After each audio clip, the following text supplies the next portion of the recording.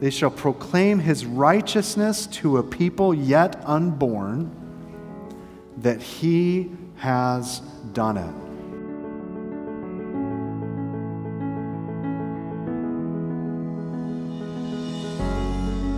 Hello, and thanks for listening to the Shoreline Church podcast. You're listening to Doxology, a sermon series through 7 essential Psalms. For more audio and theological content, visit thisisshoreline.com. Let's make our way to our seats. If you need a Bible, go ahead and raise your hand. We'll get a Bible to you. If you have a smartphone, I encourage you to open to the YouVersion Bible app. We have an event called Shoreline Church, and we have quotes and verses that you can add to your own personal notes.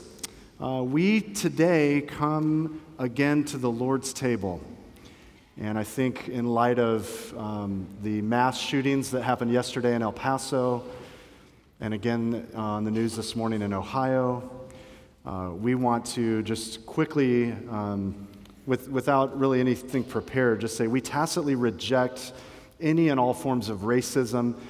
We look at the scriptures for the definition of humanity. We look at the scriptures that tell us that there's one race, the human race, and when we look in the book of Revelation, we see from every nation, tribe, and tongue, there will be worshipers before the throne of God. And so we, in these times of crisis, in these times of darkness, as we prayed with our team this morning, we have the answer, and it's the gospel. It's not psychology. It's not the wisdom of this world. The answer that the church has is the gospel of Jesus Christ. And so in these dark and desperate times, I want to remind us not to be political, but to be spiritual, to be biblical, okay? So I want to just say a prayer for our country and the situation that's happening this weekend. As many are grieving and trying to process, many of them, why would God allow suffering like this? So bow your heads with me and we'll pray. Father, we thank you that you sent your Son who was acquainted with sorrow, who, as we'll learn in just a few moments, bore the wrath of God in his body on the tree and was stricken and smitten for our sakes. And so, Lord, as many today are grieving, both in El Paso and in Ohio, from these mass shootings, Lord, we ask, Lord, that you would be their comfort, that you would come into those very real and dark situations, and you would bring hope in the midst of despair. You would turn mourning into dancing, sackcloth and ashes into just the oil of gladness, that you today would be sufficient. Lord, we pray for the churches in those regions that are dealing with the tragedies that have happened. And Lord, we pray for our country, that you would draw men and women back to the faith, back to Jesus, that you would do that drawing work. So, Lord, we are in dark days indeed, but we thank you that in the midst of darkness, the light shines even brighter. So, Lord, would you allow the church to rise up and proclaim the gospel? Even today, as we study this passage, be with us. We ask it in the name that matters, the name that is above every name, Jesus. It's in his name we pray. Amen.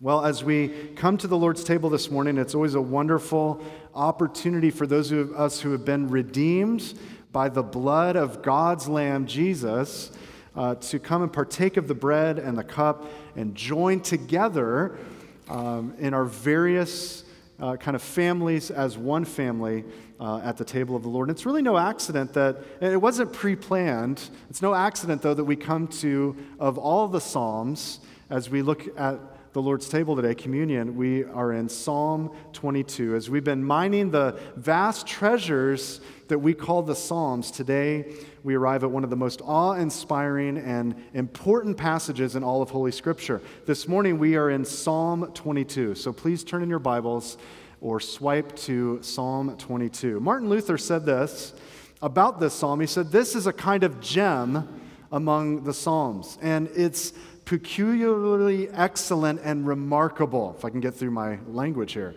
"It contains those deep, sublime, and heavy sufferings of Christ when agonizing in the midst of terrors and pangs of divine wrath and death, which surpasses all human thought and comprehension." Wow.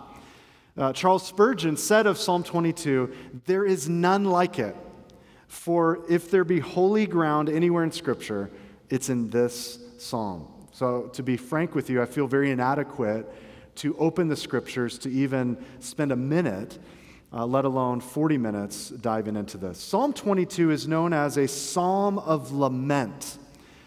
Psalms of lament are songs where the psalmist is not sugarcoating his situation. He's not cleaning up his frustration and agony and kind of making it appropriate for Sunday school. He's bringing an individual or a communal complaint to God, and he's crying out for God to intervene. So songs of lament are actually brutally honest, often because the songwriter is facing brutal adversity. And yet in the midst of the anguish in these psalms of lament, the singer will still find that he can submit his fear and his worry and his angst to God and rest in the truth that God's going to act on his or her behalf. And so today we're going to learn not only how to lament biblically by looking at Psalm 22, but we're going to look at an even deeper picture of what this psalm is really about. I like what Ligonier Ministry says about lament. On the screen, it says, the laments in Scripture do more than just voice painful emotions. The Psalms of lament, in particular, go further than just releasing pent-up emotions. It's not just venting and like raging. They are more than mere catharsis. Within themselves, these Psalms are a theology, a doxology, a form of worship. They are reminders of truth. They're exercises in faith. They are transformative for the believer. And there is much that we can learn from them. So though we're going to be reading these verses that seem to be describing David's difficult situation and come to an understanding of how to voice our lament, honestly, there's much more happening in this psalm. And so we're going to read it together now, actually. And so what I'd like to do is quickly give you the outline so you can take notes. And then in a moment, I'm going to have us stand because this is one of the most reverential of Psalms. We'll stand it, we'll read through all of it, then we'll pray and we'll dive in. So here's the outline. If we're going to outline this whole psalm, you'll see the psalmist struggling from within in verses 1 through 10. There's an internal battle happening. Then in verses 11 through 20, you're going to see the suffering on the outside, that there's an external force coming against him. And so he's suffering from without. And then finally, not to leave him there, we have verses 21 through 31, which gives a great picture of salvation from above. And in the study that we'll do, we'll see that David seemed to be rescued, and yet there's more going on under the surface as we look at it. So let's go ahead and stand, and we're going to read Psalm 22. I'm reading from the English Standard Version. Let's stand as we open the scriptures. Psalm 22 has a heading, "To the choir master according to the doe of the dawn, a psalm of David." Verse 1. My God, why have you forsaken me? Why are you so far from saving me from the words of my groaning? Oh my God, I cry by day, but you do not answer, and by night, but I find no rest. Yet you are holy, enthroned on the praises of Israel. In you our fathers trusted. They trusted, and you delivered them. To you they cried and were rescued. In you they trusted and were not put to shame. But I am a worm and not a man, scorned by mankind and despised by the people. All who see me mock me. They make mouths at me. They wag their heads. He trusts in the Lord. Let him deliver him. Let him rescue him, for he delights in him. Yet you are he who took me from the womb. You made me trust you at my mother's breasts. On you was I cast from my birth, and from my mother's womb you have been my God. Be not far from me, for trouble is near, and there's none to help. Many bulls encompass me, strong bulls of Bashan surround me. They open wide their mouths at me like a ravening and roaring lion. I'm poured out like water, and all my bones are out of joint. My heart is like wax. It is melted within me. You lay me. My strength is dried up like a potsherd, and my tongue sticks to my jaws. You lay me in the dust of death. For dogs encompass me. A company of evildoers encircles me. They have pierced my hands and feet. I can count all my bones. They stare and gloat over me.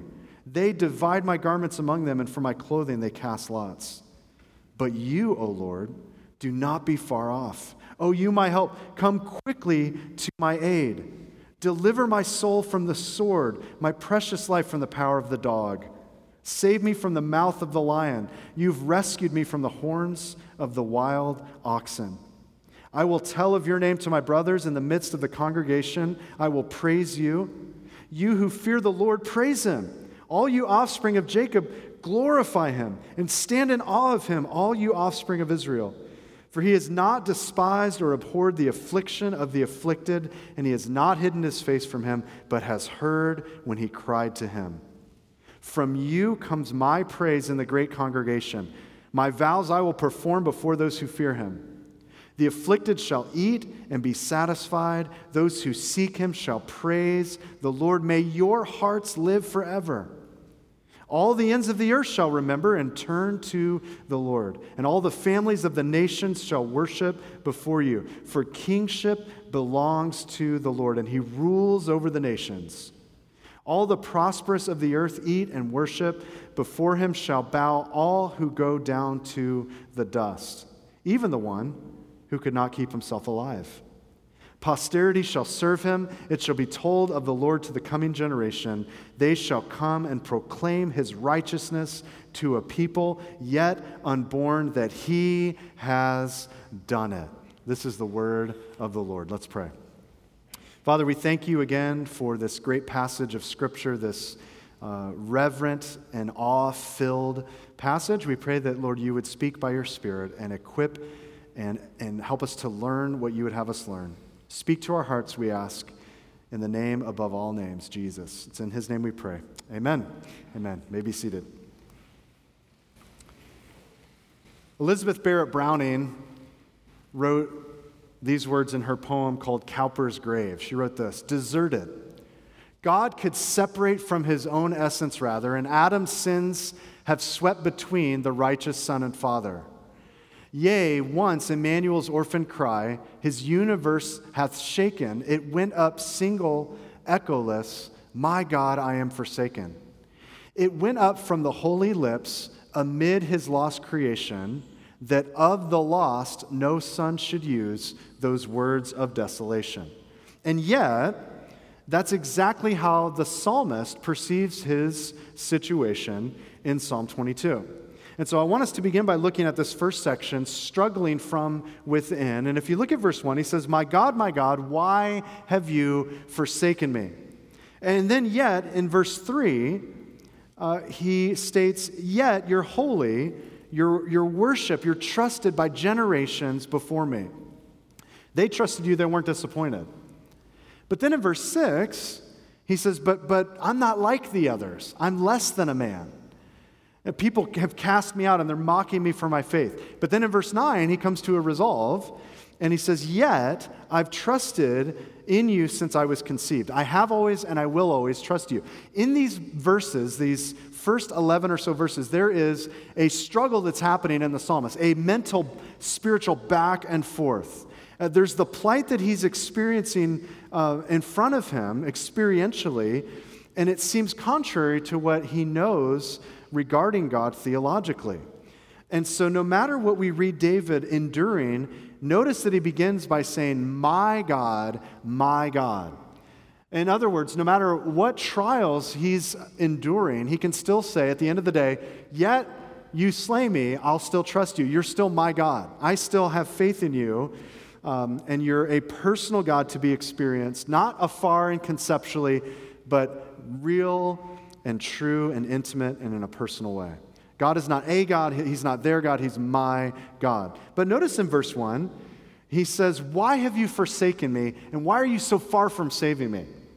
David has two things that are wrong here. First, David is assuming that God has forsaken him, but he's also assuming that God is not near to him. But we know differently, don't we? We know that Scripture tells us that, first of all, God will never forsake his children. We know that. And secondly, we know that God is near to the brokenhearted.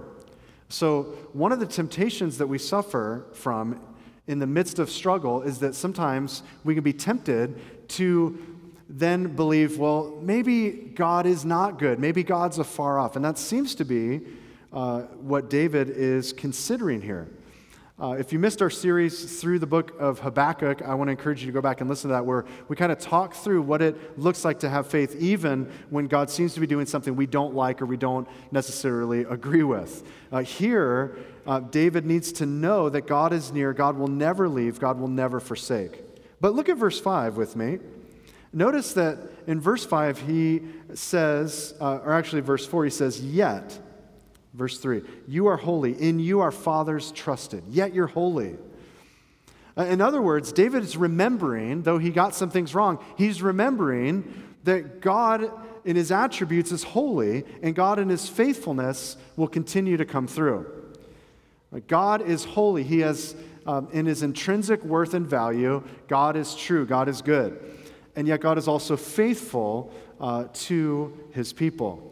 David doesn't forget that. Even though he's going back and forth in this trial, he's not forgetting. He's remembering his theology, and he's remembering God's proven history. And then we get to verse 6. We're just kind of skimming through. But verse 6, he says, but I am a worm and not a man. So what's interesting here is that David seems to be excluding himself from the people of Israel. He's almost saying, I'm less than a man. I don't belong to the people who have seen God's faithfulness. I'm less than them. I'm a person of reproach. I think it's difficult enough when we're enduring hardship, but it's even more difficult when it seems like we're rejected even from other people. When we're down, it's bad, but it's even more difficult when people kick us while we're down. I saw a meme this week, I don't know if we have a picture of it, but it said it's normal to be kicked while you're down, but it's just sad when your friends join in. Sometimes that happens. Your friends see you when you're down, and they just kick you. And often what happens is when people see suffering in our lives, they try to cast blame on those of us who are suffering and say, well, the reason is probably some type of sin in your life, and that could be. But in a broader way, they don't see God's glory being displayed in their life. And that happened with the disciples and Jesus in John chapter 9. And so ultimately, David is not forgetting, but he's actually seen himself less than the children of Israel. He says in verse 7, all who see me mock me, and they make mouths at me, and they wag their heads. And they taunt him, saying, well, he trusts in the Lord. So obviously the Lord has to deliver him. He's in a situation that it's unsavable. So God's got to be the one to save him. And this is a picture of mocking him. And yet, he says in verse 9, yet, even though that's true and I'm experiencing that, what do I know is true about God? I trust him even from the very moment of conception. I've always trusted him, even in the womb. He's been faithful to me. And so David is reminding himself through these various verses of remembering, even from his own experience, of God's faithful provision. So he goes theologically and even in theory a little bit more intimately to personal experience and says, I've seen this. Now, our personal experiences should not define our theology ever, but they can help us reflect on God's goodness when we look at our theology and say, I'm experiencing that. And I know that's true. And so God's track record, doctrinally, historically, experientially, should remind even the most troubled of servants like David here that God will come to our rescue in due time. Now, he may be the God of the 11th hour. Many of us experience that. But he still will never fail to show his glory. Verse 1 should be very familiar to you. When you read verse 1, my God, why have you forsaken me? For the well-read Christian, there should be kind of an alert that goes off. You should get a notification in your mind and go, wait a minute, that's familiar. I've seen this somewhere before. It's familiar to us because that's exactly what Jesus quoted from the cross. The Jews who were gathered there at the spectacle to spectate the crucifixion of Jesus would have recognized these words coming off of the mouth of Jesus, probably coming out very labored and slow. And they would have said and began to recite in their minds, my God, why have you forsaken me? Why have you been so far? They would begin to recite in their minds Psalm 22. In fact, this is very fascinating to me this week in study. Many of the early believers had kind of this idea, maybe from eyewitness account. We don't have it in the Bible, so I can't verify this, but I think it's interesting at least, fascinating, that much of the early church had this thought that Jesus began quoting Psalm 22 under his breath all the way to Psalm 31:5, where it says, into your hands I commit my spirit. And so this weekend, I read through much of those Psalms with that maybe possibility in mind, and it was just an incredible, worshipful experience to see Psalm 23, the Lord is my shepherd, and some of those other passages, if that is indeed what Jesus did. But why did Jesus quote Psalm 22, verse 1 out loud? Why did he do that? Was he struggling with feeling forsaken? What's happening here? John MacArthur says this. I like this. He says, "Now let me hasten to add that this is not a lapse of faith. This is not broken confidence. This is a cry of disorientation. Because Jesus Christ was so used to God's familiar protective presence. He was so used to the fact that the Father was there. And now, all of a sudden, the Father's presence on the cross is withdrawn. And in the disorientation, Jesus, he cries out as the enemy closes in, and the eternally sinless one bears all the sins of all of history." In that moment, we know that the sun goes dark. There's darkness over Israel, and Jesus at that moment is bearing the full wrath of God against sin. Now, with that in mind, with specifically the cross in mind, let's look at our second section now, suffering from without. Look at verse 11. He says, "Be not far from me, for trouble is near, and there's none to help." Trouble's near. He's saying, God, you're not near, but trouble is. Trouble's right on my doorstep. Now, this is the part of the lament, if you're taking note, this is the part of the lament where you begin with a complaint, but then the second part is where you give a specific ask. You're asking God specifically for help. It's not just a general whining. It's saying, God, I don't understand this. I'm going through this difficult situation. Now, Lord, please intervene on my behalf in this specific way. You begin crying out and then specifically ask God for help. And in this case, David seems to be enduring some interesting predicaments. In fact, verses 11 through 20 are a graphic description specifically of a Roman crucifixion. But here's what's fascinating. These words were written 1,000 years or so before anyone even dreamed up the awful method of torture and execution we call crucifixion. So rather than trying to interpret verses 11 through 20 as the sort of difficulty that David was experiencing, and there were some weird things that were happening here. I mean, if you look at it, he seems to be experiencing loneliness, oppression. He's focusing on his despair and fear and thirst. There's fatigue and exhaustion and starvation. There seems to be, in verse 14, heart failure. Then his clothing is taken from him, so there's nakedness and there's even robbery. And so rather than saying, here's what happened in David's life, what I want us to do is interpret these verses from the perspective of a Roman crucifixion. But first we'll have the near fulfillment and the interpretation of what David went through. Notice verse 11. He says, "Be not far from me."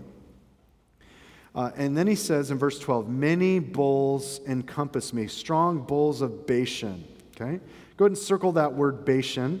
Bashan was a district on the east side of the Jordan, and it was really well known for fertilized kind of landscape, lots of fertile crops and big, strong, different types of well-fed animals. And so he says these bulls of Bashan, bulls of course known for their strength, he's describing most likely the children of Israel. In Amos 4:1, the Israelites who fattened themselves on luxury were known as the cows of Bashan. So it's very likely that this is describing the fellow Jews who are kind of fattening themselves in luxury. They're very strong. They've got some type of might, and they're surrounding the singer with threats to tear him apart. He calls them bulls and lions. They're too fierce and powerful to defeat. Now, is this a picture of Saul coming against David? When did David ever experience this? In fact, the similes in verses 14 and 15 describe physical torment and anguish. Notice that he says in verse 14, "I'm poured out like water, and all my bones are out of joint. My heart is like wax. It's melted within my breast." It's interesting. This is a picture of not just suffering, but of the nearness of death. If you've ever been with a loved one who has experienced death, you're near them, and in that moment, right near the end, that's kind of what this is describing. This is not just a struggle that he went through. This is the nearness of death. Now, when did David experience this? We have no biblical accounts of this exact scenario happening to David anywhere in our Bibles. Notice verse 15. He says, "You lay me in the dust of death." I think that's a great picture of God's sovereignty, even in the midst of calamity and even in our death. See, part of the curse of Adam was that we come from dust and we return to dust. And so God is mindful that we're composed of probably just a few elements, and we're fragile, we're dust, and the days that we exist from dust to dust are still in his hand. God is still the one at work. But then we get to verse 16, and verse 16 seems to be describing a different group of people. Notice that it says, "For dogs encompass me. A company of evildoers encircles me. They've pierced my hands and my feet." Now, this is a different group, it seems to be, from the bulls of Bashan. This is a different group. This is a group of, he calls them dogs. Now, I know from a recent sermon how much shoreliners love their dogs, okay? You guys were very clear on that. You love your dogs. So I have to point out that when he says dogs here, these are not the cute family members that you dress up at Halloween like Chewbacca, okay? That's not the idea here. Those people certainly kept dogs as pets in Israel. The idea is that they're more like scavengers. And so the Jews actually would call the pagan Gentiles around them dogs. If you've been to a third world country, you know that you don't pet the dogs. They're the scavengers. They're on the fringe of the dump. And that's kind of what the Jews would call, that's how they would classify Gentiles. So David here is describing not just being surrounded by his own people who are mocking him and wagging their heads at him and deriding him, but also now there's a group of outsiders, of Gentiles, that are fully encircling him. And notice what they're doing. They're piercing his hands and feet. When did that happen to David? He recounts being so emaciated that his bones are protruding and they're over him. These people are towering over him. They take his clothing and they begin betting. They cast lots, our equivalent of throwing dice or rock, paper, scissors. They're betting on his clothing and dividing it up. But notice that David, in verse 19, returns to God to ask him for help. He says in verse 19, "Be not far off. O you, my help, come quickly to my aid." And then he says that you are my help. In other words, God is not afar off. He wants to identify as our help. Not as quick as we would sometimes like, but he's our help nonetheless. And so then in the final section, David begins to recount God's hand of salvation coming to his rescue. But before we get to that, I want us to look at this section, this middle section, 11 through 20, this time with the understanding that we, like I've just mentioned a few times, we don't see this scenario happening anywhere in the life of David, but we do see it 4 times in Matthew, Mark, Luke, and John in our New Testaments. I want us to break 7 situations down that happen right here in these verses, and I want to see them from the perspective of the crucifixion. I'm going to put them all on the screen. You can take a picture or take notes from this, but notice back, zooming all the way back to verse 1, the first idea is in verse 1 where he says, my God, why have you forsaken me?" That, of course, is what Jesus quoted in Matthew 27 and in Mark 15. Jesus quotes that, so his hearers, the second of those words, and would have referenced back to this psalm. The second idea is in verse 8. This is, of course, David quoting the people around him, the bulls of Bashan, the people that are in Israel who are mocking him. Okay, and it's interesting that exact phrase was what the religious leaders quoted in Matthew chapter 27, verse 39. The religious leaders quoted, seemingly, Psalm 22, which is written, prophesied about them. Very interesting. They actually said, well, he trusts in the Lord, let Jehovah deliver Jesus. Let Jehovah rescue Jesus, for he delights in him. Well, the third idea is found in verse 7, where it says that they wagged their heads at me. Again, Matthew 27:43 tells us that the passers-by, the Jews were walking by, and they wagged their heads. They shook their heads. They called out in derision against him. It's also noted in Mark 15. I think it's fascinating, the fourth idea in verse 14, where we see that my heart is like wax, it is melted within my breast. We know later in John 19:34, John gets this account where the Roman soldier basically after the earthquake, strikes Jesus, and blood and water flow. The scientists, the medical professionals would say that when you pierce someone's side after a crucifixion, and it's not just blood that flows, but blood and water, that's a picture of the pericardium, the kind of fluid-filled sac around the heart, that's ruptured. So the heart has basically been completely, overwhelmingly kind of shredded. So the heart actually is like dissolved. The pericardium breaks and water and blood flow out. It's a picture of a heart being like wax, of melting. Very interesting. Verse 16, the fifth idea, is that dogs encompass me. Of course, we know Matthew 27 through 31 gives us a very, very detailed description of the Roman soldiers coming around, surrounding Jesus. They encompassed him. They surround him. They look down upon him. Verse 16, the sixth idea is that they pierced my hands and my feet. Of course, Luke 24:39, at the resurrection or after the resurrection, Jesus comes to his disciples and he says, behold, look at my hands and my feet. If you've understood a crucifixion, you know they pierce your hands and your feet. David describes that. But the seventh idea is that all four Gospels pick this up, that they divided my garments among them. In fact, John actually says this is a fulfillment of Psalm 22, that these Roman soldiers divided up his last human belongings, cast lots for them, and stole them. This section, this psalm, is a gory and graphic description that David prophetically sings of what the coming Messiah would suffer at the hands of godless men. So what will happen? Is God going to leave his child to suffer and die with no opportunity? Well, let's look at this third section, salvation from above. Look at verse 21 with me. David says, save me from the mouth of the lion.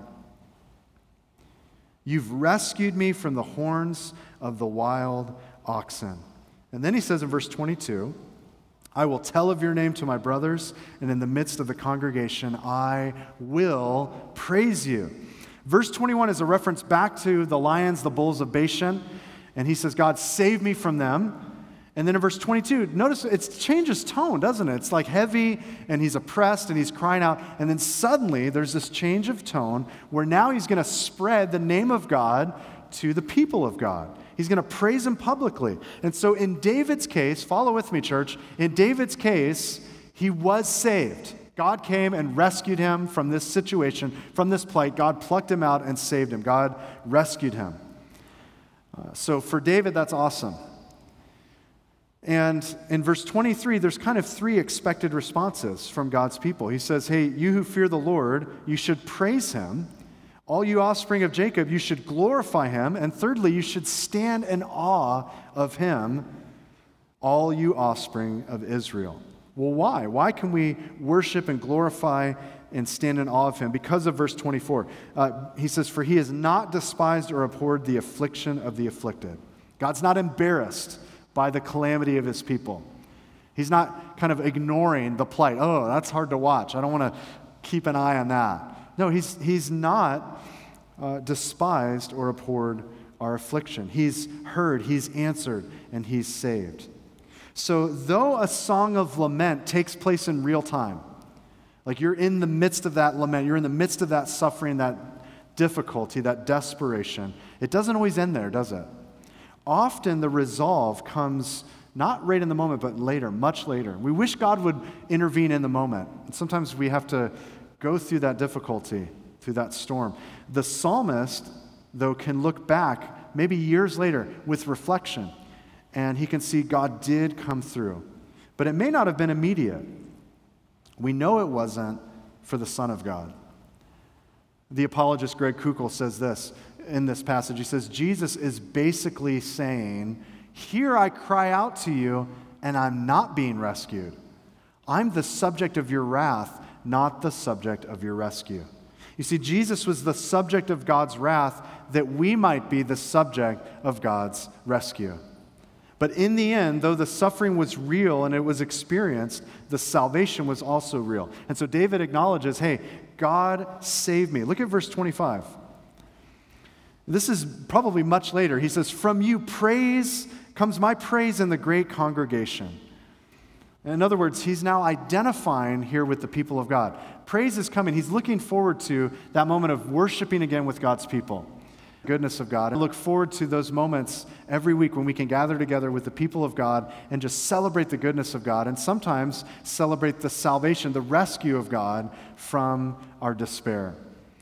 And even though David was rejected by the people of God, notice the second half of verse 25, he says, "My vows I will perform before those who fear him." And so he may have been let down by the company of Israel, but he's resolved to still keep the vows that he's made to God, even in the company of believers around him. Now, that's not as easy as I just described it. It's not always easy when people disappoint us in church to hang in there with those people. What happens? Well, those people really let me down, and so I'm not going to worship in the congregation with them. I'm out of here. But happy is the man or woman who allows iron to sharpen them and continues to gather together with the people of God and submit to the Word of God. He says, I'm going to keep my vows, even when people let me down. I'm going to keep my vows. In verse 26, notice there's this satisfaction and reality of eternal life. He says, the afflicted shall eat and be satisfied. Those who seek him shall praise the Lord. May your hearts live forever. There's this picture of eternal life. Why? Because of the suffering of the afflicted one. And because of that, he says in verse 27, all the ends of the earth shall remember and turn to the Lord. Verse 27 is a reminder that salvation will extend to all people groups. We know from Philippians 2 that one day every knee will bow and every tongue will confess. So every knee formed by God's creative hand, angelic or otherwise, will bow before him. I don't know if angels have knees. I think they do. They will bow before God. Every tongue crafted by the art and might of the Trinitarian God will confess Jesus as Lord. And he says even the one who wants to extend his earthly life to try to avoid the judgment will eventually meet death, and he will worship God. And so the psalmist rests in the truth in these last few verses that people will continue to tell others of the faithfulness of God and what God has done. Powerful, amazing psalm. And we're just giving a quick survey of it today for time, but I want us to just look at the last verse, Psalm 22:31. He said, it shall be told of the Lord to the coming generation, they shall come and they shall proclaim his righteousness to a people yet unborn, that he has done it. Go ahead and circle that last phrase, that he has done it. This is awesome. This is a Hebrew phrase that he has accomplished it. And when you take that Hebrew phrase and you translate it into Greek, it's one word. The word is tetelestai. If you recognize that word, tetelestai is the word that telestai, it means finished, it means paid in full, it means complete. It's tetelestai that Jesus cried out in victory from the cross as he died. He said, it is finished. It's these exact words. Now, I want to remind you, church, that Jesus did not from the cross say, it has begun, okay? And so then I need to add to his work of atonement. No, the work has been completed. And so as these are the closing words of this psalm, they're also the last words of the Lord when he expired on the cross. And they're the words that are written over every believer. They're written over every list of sin that you can produce against yourself or against others. These words, it is finished, it is done, are written over every charge against the elect. It is written, he has done it. And now we opened our service today talking about Hebrews chapter 2. And the writer of Hebrews quotes verse 22 of Psalm 22 in Hebrews 2. Look at this on the screen. It says, but we see him who for a little while was made lower than the angels, namely Jesus, crowned with glory and honor because of the suffering of death, so that by the grace of God he might taste death for everyone. For it was fitting that he, for whom and by whom all things exist, in bringing many sons to glory, should make the founder of their salvation perfect through suffering. For he who sanctifies and those who are sanctified all have one source. That is why he is not ashamed to call them brothers, saying, and here's a quote from Psalm 22, I will tell of your name to my brothers. In the midst of the congregation, I will sing your praise. I love this. After the resurrection, Jesus now calls us brothers. We're part of the family of God by faith. So what should our response be? I want to take a moment and just apply this psalm. And I encourage you to go back and meditate on it this week, read it, digest it, spend time considering the cross. But to apply this, first, to understand what it means to lament, we have a clear understanding that, listen, it's acceptable to bring our laments to the Lord. I'm reading a book right now. Our elders are reading a book called Dark Clouds, Deep Mercy. We have it available at the Resource Center. Fantastic book that kind of talks about how we should and can bring our difficulties and our complaints, our cries to the Lord. And then we ask him specifically to work on our behalf. But we don't stay stuck there. We rise up in faith and we trust that he's going to be faithful to his name. So maybe some of you are experiencing that right now. You maybe have just said, I'm not supposed to, struggle and kind of bring that to the Lord. I'm just supposed to kind of grin and bear it. Maybe you've misunderstood verses where it says, count it all joy, and you're like, I'm just supposed to smile when I'm suffering and when I'm close to death. I want you to have a full biblical understanding of lamenting. And so maybe you're in that position, you're in that place. But church, the only acceptable response of those who fear God is two things from this passage. It's to praise him and it's to proclaim him. I want to break each one of these down. First, in light of what we've just quickly read, it's only right to praise and to thank him. And that's what he does. At the last portion of this psalm, he just breaks forth into this doxology, this overflow. And our worship should be an overflow of our gratitude for a God who has been faithful to his name. He's been faithful to his people. More specifically, our worship should contain a heart of robust theology, which is who he is. It should have a heart of robust history. As we sing, we should be able to proclaim, this is what he's done specifically. This is how he's been faithful. And our worship should have a heart of robust experience. In other words, here's how he's specifically shown his attributes and his faithfulness in my life. In other words, this isn't just theory, like I'm going to sing this song. This is a great song. I don't know what it's about. There's something about an Ebenezer, and I'm not sure what that is, but I'm sure it's something important. No, this is something where we can say, I have experienced the goodness of God, the faithfulness of God, even in the midst of despair and sin. I've been crushed, and yet God's Son was crushed for me, and I've experienced the blessing of salvation. That's why I think the longer we're alive, the more our worship should deepen. Now, what I don't mean by that is that we get more rigid even in our posture. I'm not saying we're more contained, like I'm more mature now, I'm deeper in my worship. That's not what I mean by that. In fact, I actually believe when we look at Scripture, it tells us to bow down, to lift our voice, to lift our hands, to clap. So to me, if we're actually growing in maturity, that means we have more years, more experiences with the Lord to worship and thank him, more time that he's proven himself faithful. And so our worship should deepen. That doesn't mean deep worship, you don't lift your hands, you don't clap. I think on the contrary, there's more to give him praise for. I like what John Piper said. He said, God is glorified in worship not only by those who come full, but also by those who come desperately needy. See, every week we gather together here, and there should be a deep sense of desperation mingled with overflowing delight. Man, if you come here, if you come here and you're just kind of humming the words along on the screen, and you're kind of like, yeah, that was an okay message. He wasn't really on it today. I do like his jacket, but man, he's just not on it today. And what are we doing for lunch? I don't know. Let's go out. And that's it. That's the extent of your worship experience. Rather than coming and saying, I'm coming before a holy God, and I'm desperate, and I'm in great need. I'm a sinner in need of his saving grace. Without the understanding the wrath of God, how can we truly understand the grace and mercy of God? And so there should be this desperate sense also mixed with delight that I am completely sunk without the mercies of God.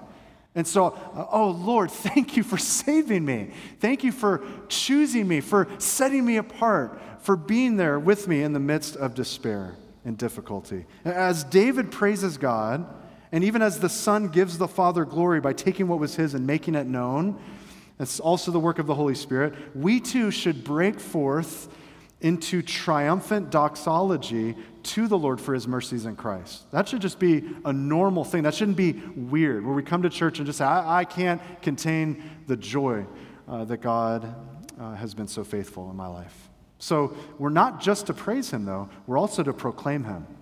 This very last section, there's this great concept that there's telling a new generation who God is and what he's done.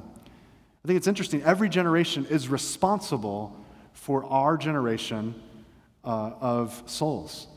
I think Keith Green used to say that. Every generation is responsible for your generation of souls. And I know ultimately God is. I'm not trying to make a theological statement. But we're responsible to get the good news out. And I don't mean generation like Gen X, millennials, boomers. That's not what I'm talking about. The idea is if we fail to share the gospel in our day, in our generation, then we're only one generation away from seeing the gospel snuffed out. And we know that won't happen. But when we consider the task that's unfinished, the current status of global missions, we should be actually resolute.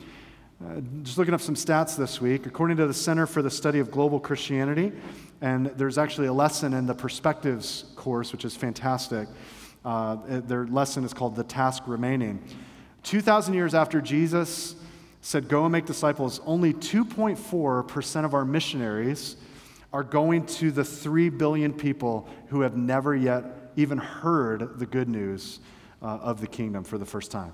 2.4% of our missionaries are only going to that percentage. There's currently 6,900 of the 16,000 people groups in the world that are still considered unreached with the gospel. Little or no access to the gospel. So there's a huge task remaining.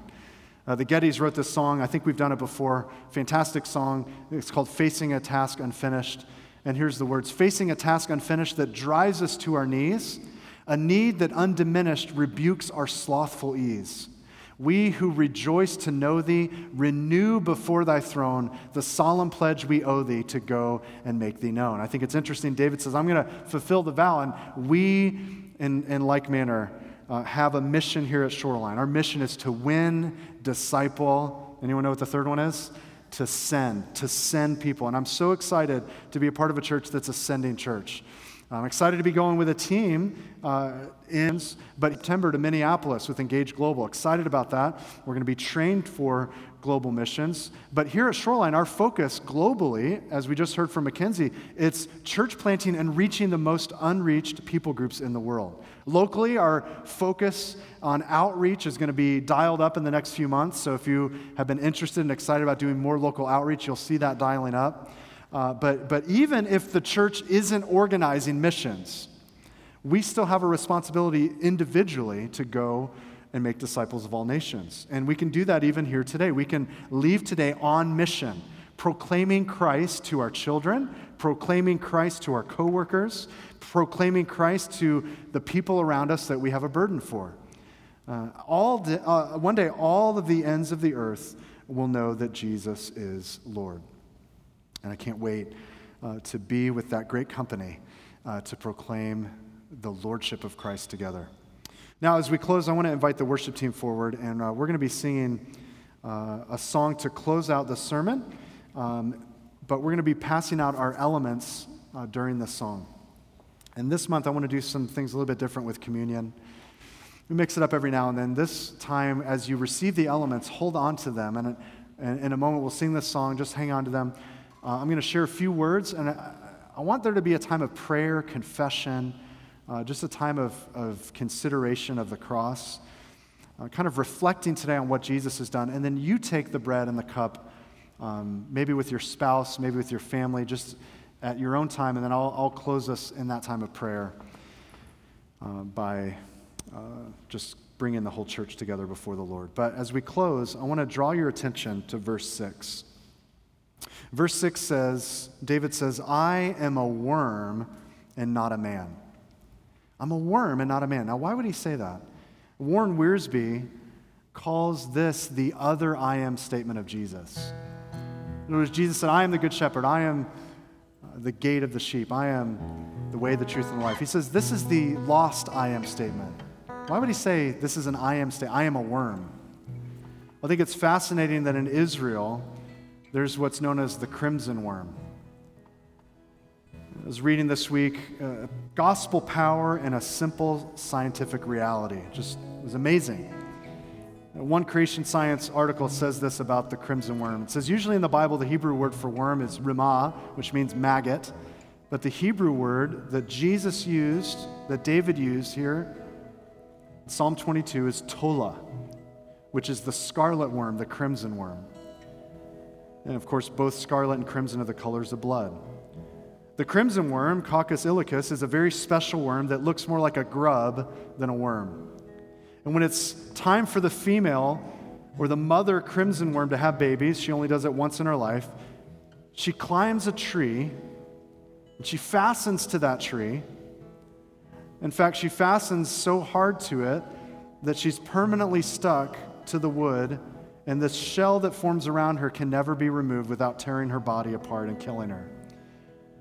The crimson worm then lays her eggs under her body in the protective shell. And when the baby worms or larvae hatch, they stay protected under the shell. Not only does the mother's body protect them, but it also provides them with food, for the babies begin to feast on, they begin to feed on the living body of the mother. After a few days, the young worms grow to the point they're able to take care of themselves, the article says, and at that point the mother dies.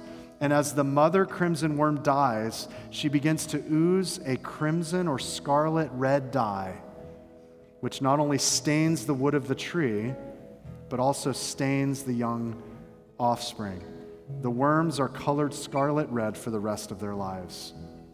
Fascinating, but the article says after around 3 days, the dead mother crimson worm's body will lose its crimson color and begin to turn into a white wax, which flakes off of the tree like snow.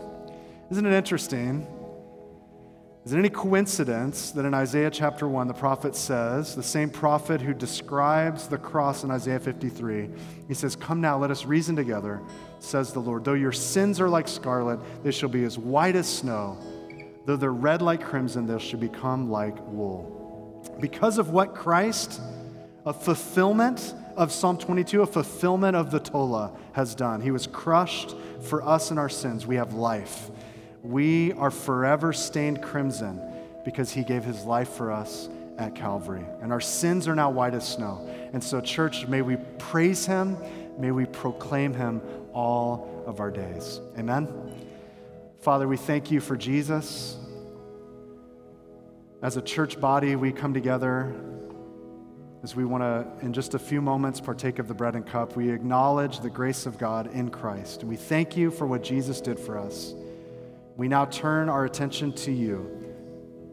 And Lord, we thank you for the grace that has been given to us. It's in Christ's name alone that we pray. Amen.